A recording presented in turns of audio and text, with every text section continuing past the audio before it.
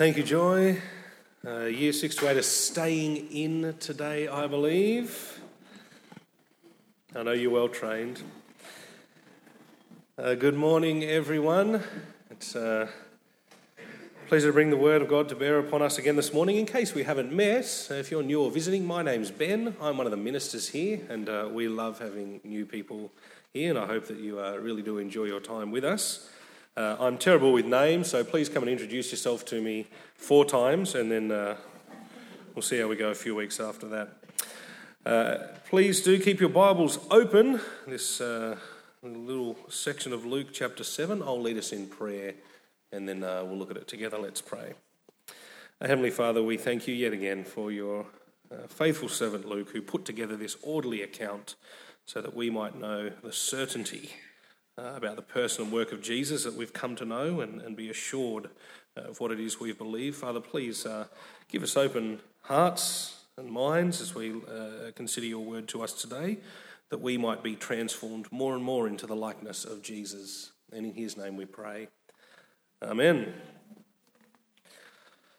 Well, whatever else we might say about Jesus' interaction with Simon the Pharisee and the sinful woman at this dinner, it is clear that at the very least we're looking at a story that is about sin and about forgiveness.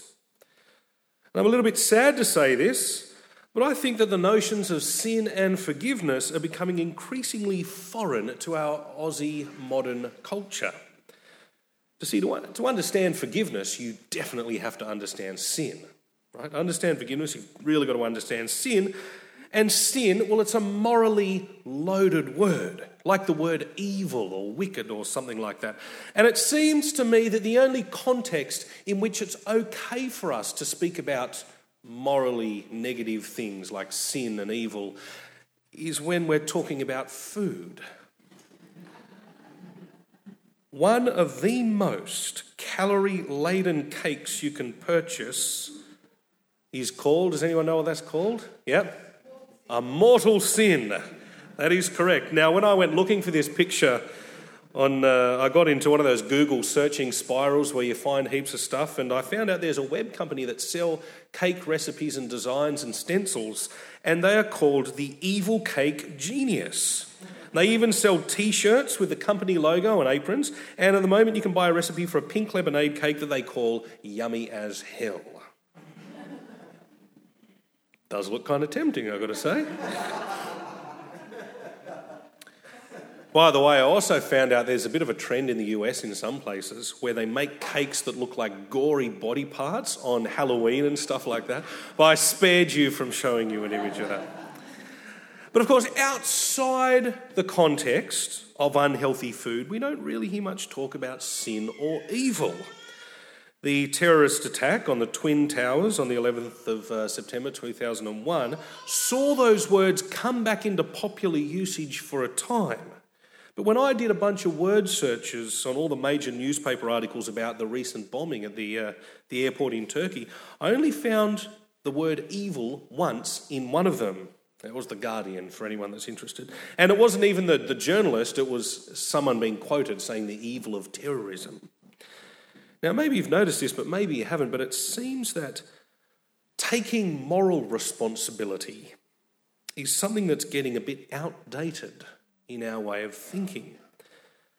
And that is because we live in the me generation, the generation of the psychological cult of self-fulfillment and its accompanying narcissism. So the bank knows that to sell itself, it goes me, me, me, me, me, me, me, me. And it goes on TV and drives you nuts. It's the reason some of my kids in my scripture class think they have the God-given right to be rude and abusive, and that ultimately no teacher should ever be allowed to tell them what to do. It's why all of us know someone a little bit like Dudley Dursley from Harry Potter, a greedy, self-centred brat whose parents could never, according to his parents, he could never ever be wrong, and he will therefore grow up to become a monster. It's why there's this Broadway star named Patti LuPone recently stopped a show on Broadway, broke character, and reprimanded a person in the audience who was texting on their phone, even though there'd been repeated calls for people not to have their phones turned off. And I found out recently Hugh Jackman did a similar thing not that long ago. It's why there are no longer any jails in operation in New South Wales. That's right, there are no jails in operation in New South Wales. We have correctional centres or correctional complexes, which are run by the New South Wales Justice Department's correctional services, because criminals aren't punished for their immorality, they are corrected or rehabilitated for apparent lack of understanding. Moral responsibility is on the way out, and that's why sin and evil aren't spoken about so much. So I actually think it's rather refreshing that we have a story about sin and forgiveness. And I think it's the kind of thing our world will benefit from, and I think, as usual, Christians ought to be on the front foot with such things. So let's look at this story with fresh eyes and see what God is actually teaching us here. If you are a bit of a note taker, or you like to see where we're up to, on the handout you would have received, there's an outline. We're at point 1, and the story begins quite simply, verse 36. It says, when one of the Pharisees invited Jesus to have dinner with him, he went to the Pharisee's house and reclined at the table. Now that sounds straightforward enough. It was probably a normal thing for a Pharisee to host a dinner for a travelling rabbi like Jesus. But we're right to think this could be a little bit of a test, because if you remember last week, Jesus says some pretty sharp things to those Pharisees, so a little bit ominous. Now, Jesus goes to the dinner, and as was customary, as you can see there, it says he reclined at the table, which means other people would have been welcome to stand or sit around the recliners and listen in on the conversation. Pretty different to our culture, but that's the kind of thing that happened. And someone takes the opportunity. Verse 37, a woman in that town who lived a sinful life learned that Jesus was eating at the Pharisee's house, so she came there with an alabaster jar of perfume. Now, I'm guessing it wasn't every day you get a woman whose bad reputation precedes her carrying a very valuable possession, as I've put a picture of one there on the screen, to such a dinner. An alabaster jar would have been very expensive. Go back one slide, thanks Shane. Would have been very expensive, so the perfume was probably very rare.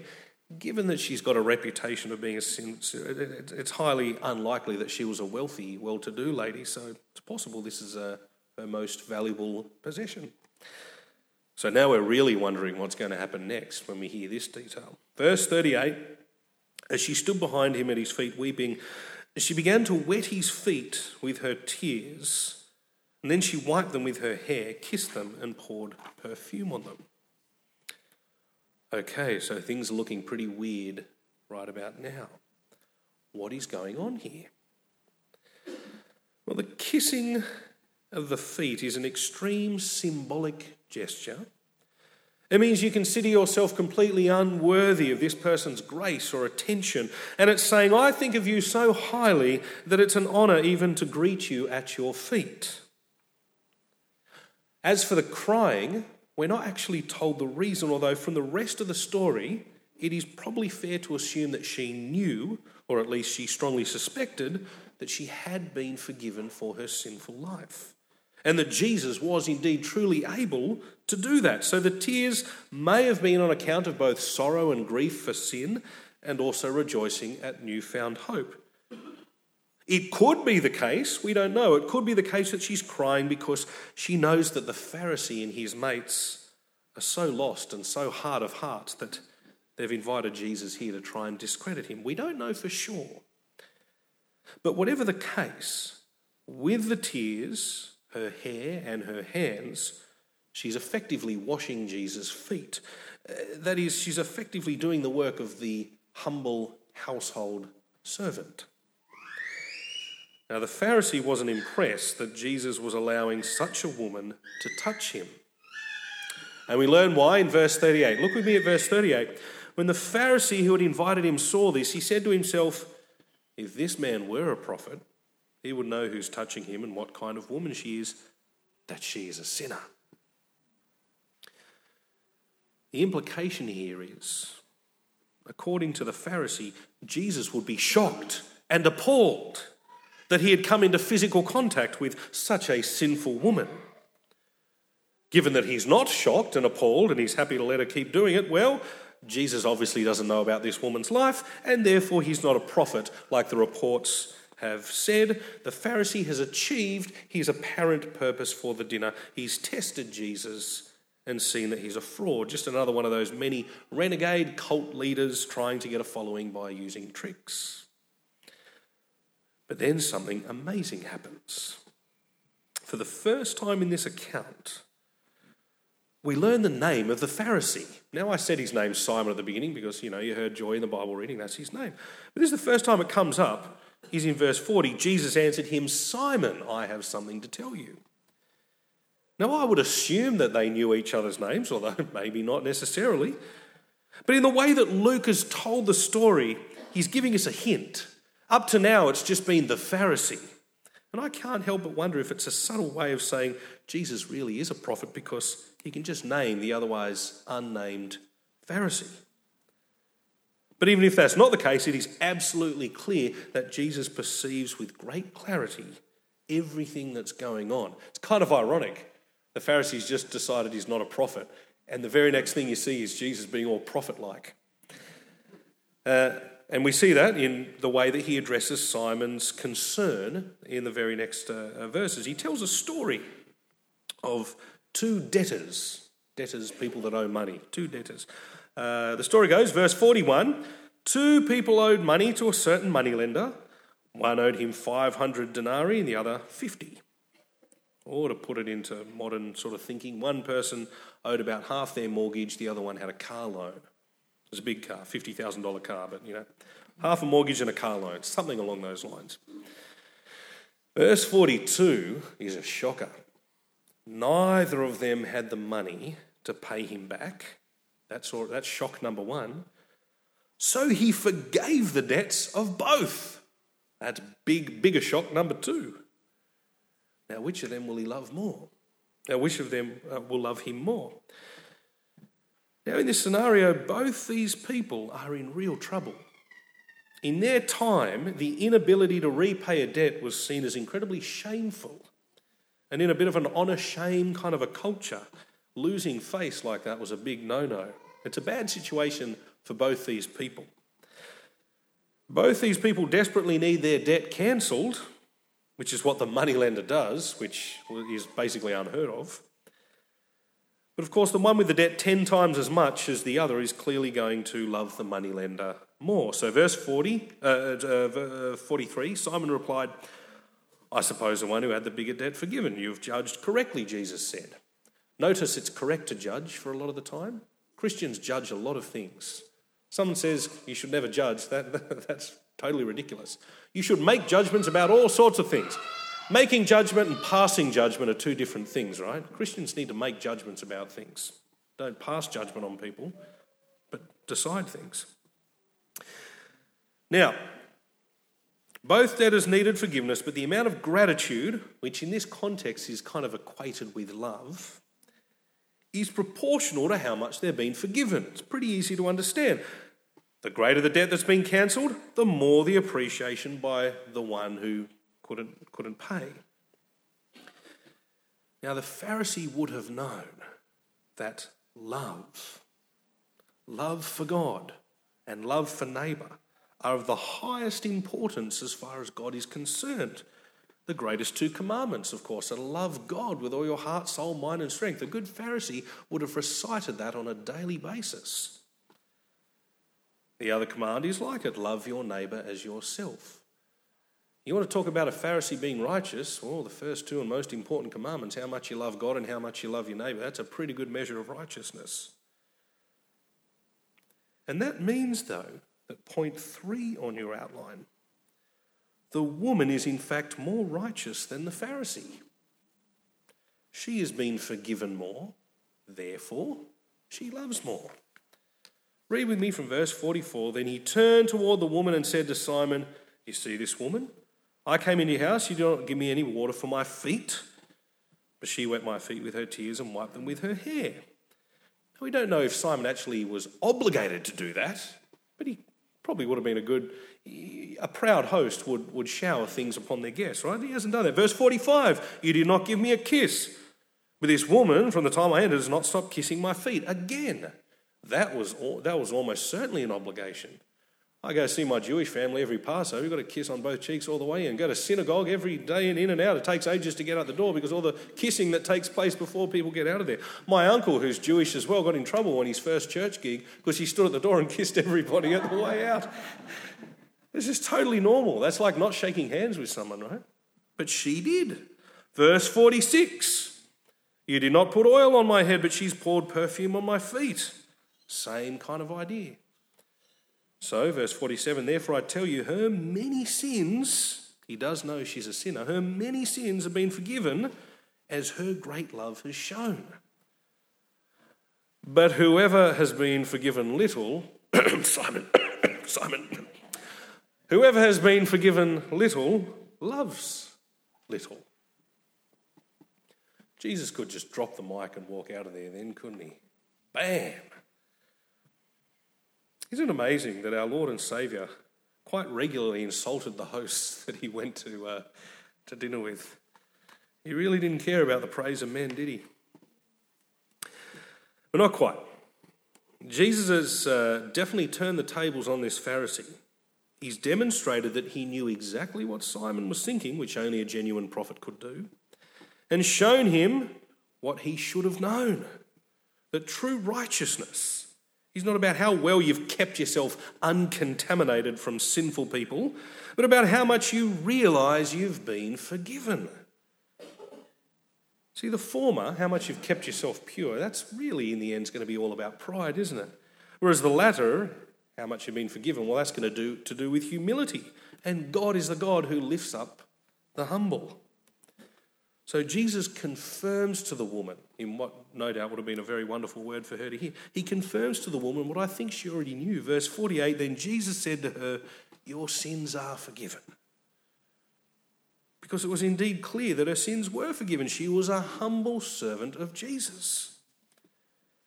To me, it seems really clear that you could tell that she was forgiven by the fact that she'd taken the role of being the humble servant. Followers of Jesus are people who have been forgiven an incredibly huge debt, an unpayable debt. Our rebellion against God, which is hardwired in every human heart, our rebellion against God is more offensive than we have the capacity to understand. And yet Jesus, by dying on the cross on our place, has taken the punishment we deserve so that our debt is completely, 100% cancelled, wiped out, forgiven. And that is why Christians are therefore humble servants. That is why we're keen on serving one another. It's why we don't come to church to be served, to be comfortable, but in order to serve. Building one another up by speaking the word of God in love, by singing the word of God to one another, by praying for one another, by welcoming our visitors and showing up early and sitting close to the front for the sake of the people who show up late. We come to serve. Now, not everyone gets this about Jesus and his followers. In fact, we see even here, verse 49, that the other guests, well, they're still questioning Jesus' claims. Is this the guy? Can he really forgive sins? But for the humble woman who knew the severity of her sin, she is a wonderful assurance on the basis of her trust in Jesus. Verse 50, Jesus said to the woman, notice he didn't say anything to the crowds, he just said to the woman, your faith has saved you. Go in peace. And by the way, brothers and sisters, that same faith, that same assurance is definitely ours. If we have trust, which is just another word for faith, that is, if we trust in Jesus to forgive our sins, then we truly are saved. We truly go in peace. So the big point here, I think, is pretty straightforward. Our love for Jesus is proportionate to how much we realise he's forgiven us. Forgiven sinners are humble servants. Now, I said at the beginning that it seems to me that our culture is not so comfortable with the notion of sin. Perhaps that's because the me generation wants to distance itself from moral responsibility. That's concerning because it means more people will relate to the Pharisee than the sinful woman. In my experience, it's pretty normal for people, whether this is articulated or not, to think a little bit like this. To think of themselves as a sort of sitting on a righteousness scale where you put someone or something that's morally abhorrent down the bottom. So what's this one got? Hitler, yes, of course. If you want to find something really evil and morally, Hitler kind of just personifies anything evil. But, you could have mass murderer, pedophile, rapist, whatever does it, whatever floats your sin boat, right? Something at the bottom there. And you want to be humble and not proud. So it's like, well, God's way up there. I'm nowhere near God. So I sit just nicely in the middle. I'm not perfect. I know I make mistakes and I screw up, but I haven't killed many people, or hopefully any people. And then you kind of think in these terms of having a righteousness scale. Now, I think this is certainly the Pharisees' way of thinking, and Jesus does appeal to it. But I'm not convinced that Jesus himself upholds this kind of view. I think Jesus was using the Pharisees' own model in order to make his point.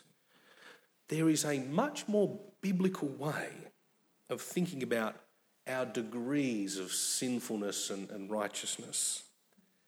And I think it's far more confronting and far more offensive than we're usually comfortable with. I call it the biblical righteousness scale. The biblical righteousness scale doesn't fit with the way our world usually thinks. See, the problem we always have is that when we put ourselves somewhere near the middle, we're not really being biblical. We're not so proud and arrogant that we'd put ourselves near God at the top, because we know we're, not like perfect or anything, but we're not, who have I put there now? Evil, murderer, dictator. Okay, we're not like whatever those bad people are down the bottom. We put ourselves in the middle. But this is the thing we forget, right? In the Bible, God is so much more infinitely holy and righteous and perfect. God is light, and in him there is no darkness at all. And what that means is we need to adjust our perspective and put God way, way, way, way further up. So this is what happens when you pan out and see the bigger biblical picture. It starts to do this. Can you see how that works? Whatever we might have considered is a major, big difference between us and insert immoral person or thing down there. When you see it from God's perspective, who is infinitely holy, that difference becomes pretty negligible, doesn't it? Jesus' teaching is quite offensive at this point, and it's also true. Do you feel the weight of what's going on here when you consider the holiness of God and think how dumb and stupid it is to compare yourself to someone that's supposedly further down on the moral scale than where you are? That is why appreciating the death of Jesus is such a wonderful and essential thing for Christians. You see, Jesus, where does he put those who trust in him? He puts them right at the top, seated at the right hand of God. They went from the worst, lowest possible low to the highest possible high. It's nothing good in us. It's everything about Jesus. His death paid for that. His death paid for the murdering, raping, torturing person as much as you or I. No difference. So by way of implications then, I think it's fairly straightforward that yet again humility is really something that Luke is, and more accurately Jesus is pushing for us. There's this little saying that I always forget who it's attributed to, like all good sayings. It could come from any person, but tell me if you heard this one before, right? If not for the grace of God, there go I. Anyone heard that saying before? It's basically, yeah, good. If someone's knows where it comes from, please tell me afterwards. I know. Oh, I'm thinking maybe like John Newton or something like that, but yeah, could be anyway. Tell me afterwards. But if not for the grace of God, there go I. It's a wonderful little summary that Christians, we would do well just to keep on our minds. You see something that you think is morally abhorrent, or even just mildly annoying, or something that, gets under your skin. Someone does something really stupid and sinful. Someone does something wrong. If not for the grace of God, there would you be also. Your heart is just as inclined towards sin as anybody and everybody else's, and this is true even in Christ. It's wonderful to have that. I realise now I've given you guys 2 sayings. What was last week? Swallow your pride. You have 2. You're going to get a lot of sayings from me this series. Swallow your pride is number 1. That's a really helpful little thing, and you can physically do it like I do. Number 2, if not for the grace of God, there go I. It's going to keep you humble, isn't it? If you can actually think like that. And the second thing, and I'm sure this applies to everyone at least at some point, is when it's hard to serve Jesus. That is, when it's hard to do what you know he would have you do, even though it costs you some time, money, dignity, whatever it is, costs you your friends. Well, just reflect on how much you've been forgiven. If there was some other way you could be righteous before God, then he would never have allowed his son to be crucified on the cross. That was the only way. Our sin really is that bad. Reflect on how much you've been forgiven. A little verse I'm going to leave you with, which stupidly I haven't put on the screen. It's the only one I want to leave you with. It's not on the screen. It comes in the book of Hebrews, where it says, Jesus always lives to intercede for us. Now, intercede means to plead on our behalf, kind of like a lawyer to a judge. But when it's Jesus doing it, the answer is always yes, because it's Jesus. Jesus was killed on the cross and he rose again. He ascended into heaven. He's never going to die. Death has no master over him. Why did the Bible writer in Hebrews say that he always lives? Of course he always lives. You don't need to say that he always lives. He lives eternally. But the Bible writer put it in there. He always lives to intercede for us. That is because we always need him to plead to God on our behalf. So even Christians constantly have been and are being forgiven for their sin by Jesus. Next time it's hard to serve him, put that one in your mind. I'm so sorry I haven't put that up on the screen. Ask me laterwards and I'll punch myself in the head and say, here's where it's from. I know it's in the book of Hebrews. For the time being, let's pray. Heavenly Father, we thank you so much that our Lord and Saviour Jesus really does have the power to forgive sin. And we thank you that he smashes any pretense of us being holier than thou, having that as an attitude, but instead he lifts up the humble. Father, our sin is so severe and so great, yet his forgiveness is even more powerful, more severe and greater.